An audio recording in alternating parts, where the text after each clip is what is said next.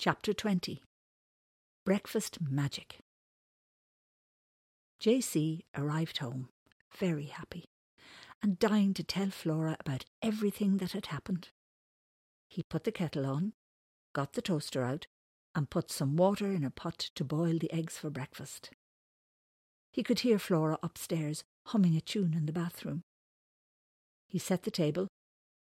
Grannies always set tables, with milk jugs and sugar bowls and little things for salt and pepper and tablecloths, every day, not just Christmas Day.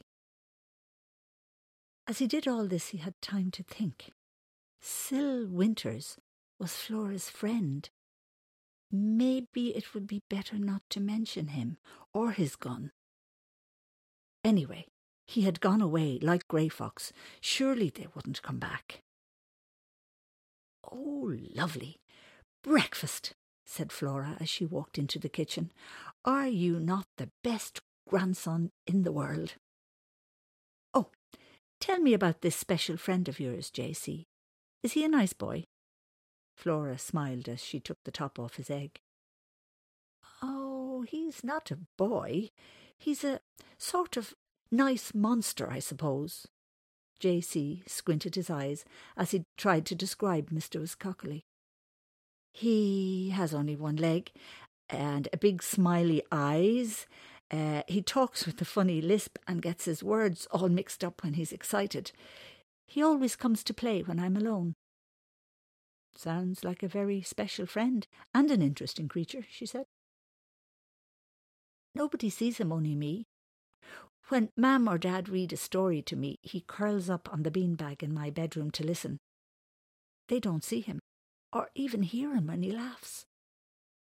JC watched his granny as he talked, and she listened carefully with a little smile on her face. Sometimes we play in the kitchen or in my garden at home, and nobody sees him there either. I had a special friend when I was a girl, you know, she said. JC looked up at his granny's face. Did you really? Really? He whispered. What was his name? What was he like? Was he a secret? Well, for a start, he was not a he. He was a she, his granny answered, with a faraway look in her eyes. She was tiny and pretty, and her name was Miss Allie. We played together all the time when I was little. We had such fun. She looked at JC. She was a sort of secret, I suppose. Imaginary friends usually are. Has everybody got imaginary friends, Flora, or just you and me? JC wanted to know. No, not everybody, but a lot of children do when they are young, especially children with no brothers or sisters to play with. Your dad knows all about them.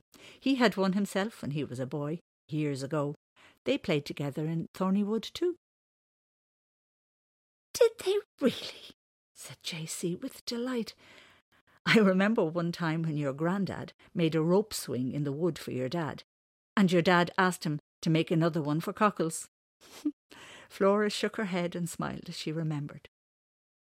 Cockles, said JC, thinking hard and looking at the piece of toast in his hand. Flora, that's mad. Your friend was Miss Allie, right? Yeah, that's right, she said. And Dad's friend was called Cockles, right? Right again, JC. What about it? Well, I didn't tell you my friend's name. It's Mr. Wisscoccally. I call him Mr. Wiss. Mr. Wisscoccally. It's like all the names put together. Isn't that strange, Flora? Isn't it? Amazing, Flora said, almost to herself. How very amazing. And Flora... JC paused for a moment before he told her. Flora, I used to talk to Mr. Wiss only in my head, like in my mind. But in Thorny Wood, we talk out loud, and the animals can see and hear him too. Is that magic? That's Thorny Wood, JC. the most magical place in the world. Flora laughed as she carried dishes to the sink. Magical it is. Flora, where did she go? Miss Ally and Cockles, where did they go? JC had a tear in his eye and a lump in his throat when he asked. Where will Mr. Wisscoccally go when I grow up? Where will he be, Flora? Well, that's easy, JC. Imaginary friends are always there for children who need a friend to play with. You may not see him, but Mr. Wisscoccally will always be there. That's what imaginary friends do. They will always be there for children who need some fun and company. Well, how long will I have him for a friend? Asked JC, trying not to cry. For exactly as long as you want him, she smiled and rubbed his head. JC laughed when he heard this. That's okay then. I'll have him forever. Okay, Flora? Okay by me, said his granny. She looked so kind and wise, like the wise old owl. Then JC told his granny all about the grey fox adventure. He didn't tell her about Sil Winters, though he did ask, Flora, can Mr. Winters make you sell him thorny wood? Oh, you little worryhead, his granny laughed. Now you know the real magic of thorny wood. Do you think I would ever sell it? Now, off you go. I have work to do. And she kissed the top of his head. Don't mind Sil. He's just a lonely old man. JC wasn't so sure. He remembered Sil Winter's words. I want thorny wood, he said. I don't give up, he said. I will have it, he said. He was just about to head upstairs to bed for a snooze when he got an uneasy feeling. Something bad was hanging around Thorny Wood. I'll have a nap later with Mr. Wiss, he thought, as he made some egg sandwiches and filled a bottle of orange juice. Bye-bye, Flora. I'm going back to Thorny Wood, okay? Okay, JC, have a nice time, she said. She was sewing in the sunroom, and she had a couple of pins in her teeth.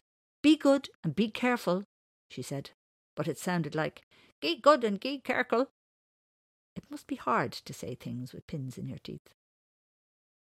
JC was about halfway to the clearing, hands in his pockets, splashing in the water in his wellies, when he got a big surprise. There was a loud rustling in the trees, followed by a swishing and a clacking sound. Then he laughed as he heard a funny voice right over his head.